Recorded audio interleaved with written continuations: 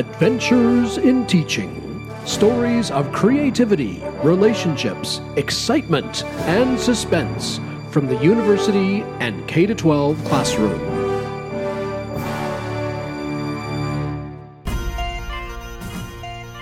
Brought to you by CELT, the Center for Excellence in Learning and Teaching at Thompson Rivers University. This series of podcasts is about teaching stories, adventure stories, told by educators from K-12 and the university level. Most of the stories will be told through an interview format with educators who have been in the profession for a few years or many years. But this first podcast, Adventures in Music, are my stories. Some of the things that I've done in my career as a music educator in the K-12 system and as a graduate instructor at the university level. So here are some of my teaching adventures. Sing we enchanted, while the dove granted, la la la la la la la la la. Sing we enchanted, while the dove granted, la la la la la la la la. What do I mean by adventure? I mean, adventure is usually something that we think is pretty exciting. There might be an element of fear or concern about it because there's maybe a little bit of risk involved. So if you hear about people doing adventure tourism, they might be going off and doing some rock climbing or kayaking or something that might have a little bit of physical risk to it, but it's something that people want to do. So obviously the fear and the risk associated with that adventure is actually something that people desire, and it's exciting. There's an author, Michael Apter, who wrote a book called The Dangerous Edge, and he suggests that, as do other psychologists, that the difference between excitement and fear is just your own psychological perception of safety. So if you feel safe, that you're not going to hurt yourself, you're not going to have some dire consequence for doing something, you're going to be excited. But if you don't feel safe and you feel like you could have a dire consequence, well, then you're going to experience fear. Teaching, therefore, and having an adventure teaching implies that there's going to be some excitement, there's some risk involved, and quite often that risk, when we're talking about teaching, is social risk, because we're afraid that students or parents of students or colleagues are going to look at our teaching activities and think that they're silly or inadequate or poorly done. So if the risk associated with teaching is social risk, what's the payoff? What's the positive thing that's the exciting part? If you can feel like you're in a safe environment to do your teaching, therefore you won't have fear about risk. But what is the excitement about? Well, the excitement is about getting feedback from students that they're actually learning something. I think that's what most teachers would say. However, maybe that's not quite true. That's the purpose of this podcast, is to explore stories about teaching where there is a sense of adventure, there is a sense of excitement. So what are some examples? It's all about stories. What are my stories? Well, my first teaching job was in a small rural community in the middle of nowhere, British Columbia, and the community itself only had about 1,000 people. The school had 120 kids from grades 8 to 12, and I was the music teacher, and I was the only formally trained musician within hundreds and hundreds of miles, because there just weren't other people around. And I think because of that, I felt safe. There was no one to compare me to. They were really happy that I had chosen to go there, so there was very little actual risk involved, or I felt safe taking risks. And it's interesting, when I look back on my teaching years, I realized that my most creative and in some ways most exciting teaching times were in that small rural community. So what did I do? What did I risk? Well, basically, I tried everything. I wanted to do everything. Maybe it was because I was a new teacher, but I wanted to try everything in this community. So we started with a band. We had 20 kids in the band, and it was just your standard concert band playing the standard literature. Of course, with only 20, I had to adjust the music we played to make sure that all the parts are covered. But we did that. And then I realized that, we really I want to do something more. I want to do something fun beyond that. So this community had a parade. Every June they had a parade. just a small one, and you can imagine a small town of 1,000 people in the parade. And the parade's only going to take about 5 minutes to go past you, and it's going to involve, the ambassadors pageant participants riding in the backs of cars, and a couple of floats, and maybe a few people throwing out candy, and that's about it. So we thought, okay, let's have a marching band.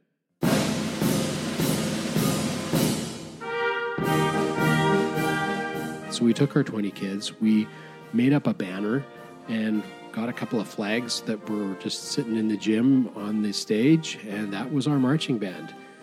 And we had a great time. The students loved it. The community went nuts because they had their own marching band for their parade. And for me, it was just a lot of fun. Was there risk involved in that? Well, yeah, people could have laughed at it because it was so small, but in fact, people loved it. Another risky thing that happened was my first teaching evaluation. So the principal came to my classroom to observe my teaching, and the day he came was the day I decided that I really needed to incorporate some music history into this music class with 20 students from small town British Columbia. So I decided, okay, we're going to talk about opera. One of the challenges, social risks that I've taken over the years as a music teacher has always been to try to see if I can do anything to introduce opera to students. Because opera is something that everybody loves to hate, or everyone has preconceived ideas about what opera is all about. And it's usually based on Wagner, and it's usually based on Bugs Bunny.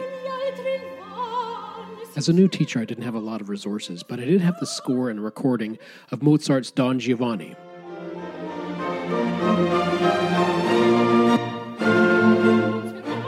I took the opening scene from the opera where there's a whole bunch of stuff happening. The characters are introduced, the comic character Leporello is introduced, the commandant comes on the scene, there's a big fight between the commandant and Don Giovanni, there's a sword fight, and there's 3 people singing all at once in the intensity of this moment.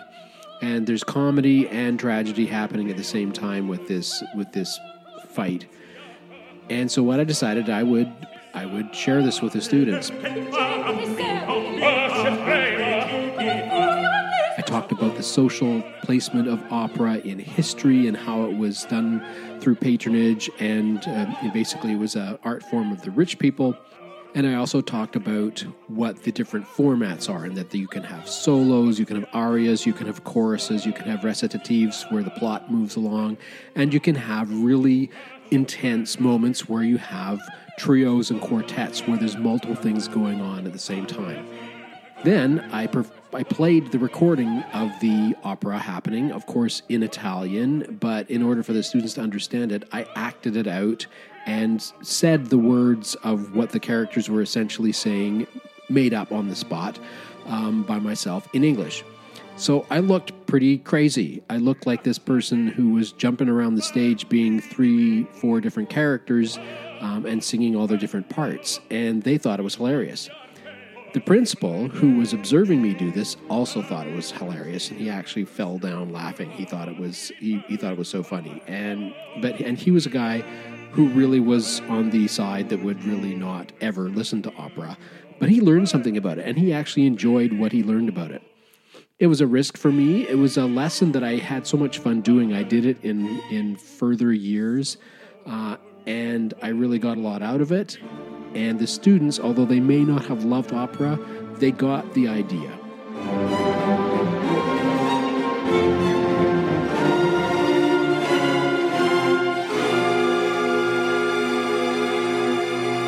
When I think about other teachers teaching in front of a class and they're not performing in front of an audience, they're just standing in front of a class or with a class doing some lessons, that is still a form of public performance. The teacher is front and center for a lot of the time, depending on your teaching style, and the students may like it or not like it. And I know a lot of teachers, including myself, that come the end of summer start having bad dreams about school. And for me, those bad dreams are quite often that the students just won't listen. They won't stop talking. They won't pay attention. And I know there's lots of other teachers have that same fear. Class, please listen to me. Class. The safety net in that case really is your relationship with the students. If you've got a strong relationship with students and you have some basic strategies in terms of managing classroom dynamics, then you've got a safety net.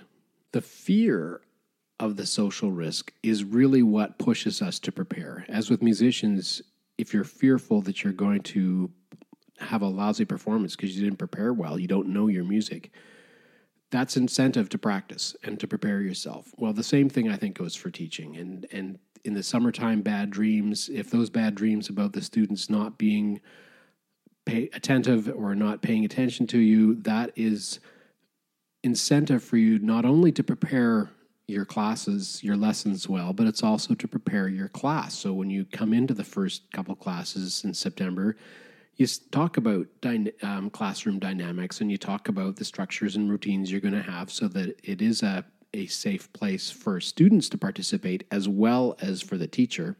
But it's also time to build relationships with the students so that they're positive, and therefore that is your other social safety net, is that if you do make a mistake or you do something that's not perfect, well, then you've got a strong relationship with the student, so it's a safety net. It's not going to be the end of the world if something negative happens. But besides a straight performance part of teaching and the adventure part of the social risk, adventure also usually means you're going somewhere new or you're doing something new with your skills. So I think with a lot of teachers, that as well creates a lot of excitement. And what makes teaching an adventure is when you try something new. We're going to go to a different place. We're going to try looking at some topics in a different way. An adventure I had recently with one of my graduate classes was having a project as a cumulative activity at the end of the course, so that during the length of the course, students worked on several pieces of a larger presentation in groups. And at the end of the course, that presentation was given to an outside audience. Now, the particular course was called Educational Management, and there was various aspects of school management, including finances, human resources, strategic planning, mission statements, vision setting, all those kinds of things.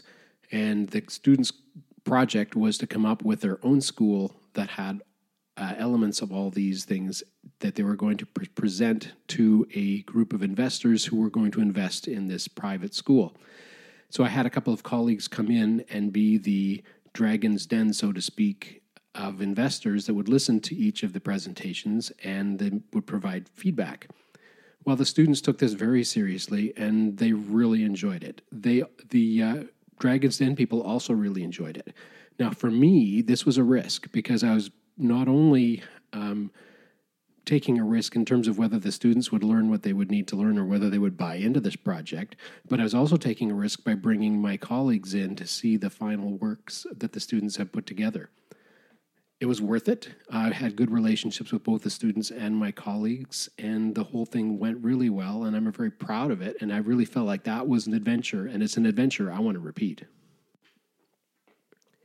Adventure means that you have a set of skills to do something, whether it's rock climbing or kayaking or teaching certain concepts in your subject area. But there's an element of adventure that is going off into something that you don't know, into some unknown place using those skills. One of those adventures that I tried with my music groups when I taught high school was to take them on a trip. Now, that means physically going to somewhere new. That's a new location, a new destination. My goal was to give them an opportunity to have what a real musician's road trip is. So not just a vacation where we would go sightseeing and do a couple of performances and maybe go to a workshop, but actually a musician's road trip where you play, pack up, play, so forth. It was an interesting trip because there was a real learning happened partway for me in terms of just organizing a trip, but for everybody in terms of what do you do when something negative happens on a road trip. So we had a performance in the morning in Nanaimo on Vancouver Island. I had not calculated the time it takes to get from one location to another. So we finished up the concert at Nanaimo at about, 11 o'clock. We drove up to Courtenay, where our next concert was going to be, and the plan was to stop at McDonald's on the way. Unfortunately, by the time we got to Courtenay, to the McDonald's, and the buses stopped at the McDonald's, I looked at my watch and I realized, oh my goodness, we've got 45 minutes before the next performance actually starts. We can't stop to eat. We have to go straight to the performance. So after taking 2 busloads of teenagers at lunchtime, not having eaten all morning, from the McDonald's parking lot into the school and setting up and performing, it was a real learning for all of us. I mean, I was a little embarrassed. The students were a little ticked off, but they knew that they had to perform even though they were starving. And they did. They did really well. It was a learning for all of us. Do we want to repeat it? Not necessarily, but it's a great story to tell now. All things invite us now to delight us. La, la, la, la, la, la, la, la. My career as an educator really has been an adventure, and I've had a lot of fun as a result of it. That's why I chose to go into teaching, because I really enjoyed that excitement that happened when students were learning and when we were interacting together and we were talking about, in my case, music, we were talking about our subject area with some real interest and going different places and trying different things and doing it with that sense of excitement. Let's try something new. Let's use our skills to do it. That's our safety net. Our safety net is also a social contract within your class.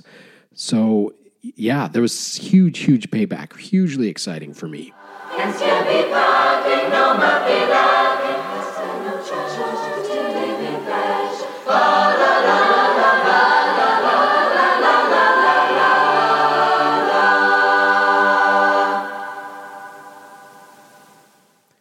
The music featured in this podcast were Sing We Enchant It by the Westside Secondary Concert Choir from 1989. Sorry for making you miss lunch, you guys.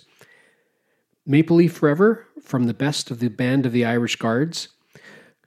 Così fan tutti com scolio from An Opera Evening by the MIT Symphony Orchestra.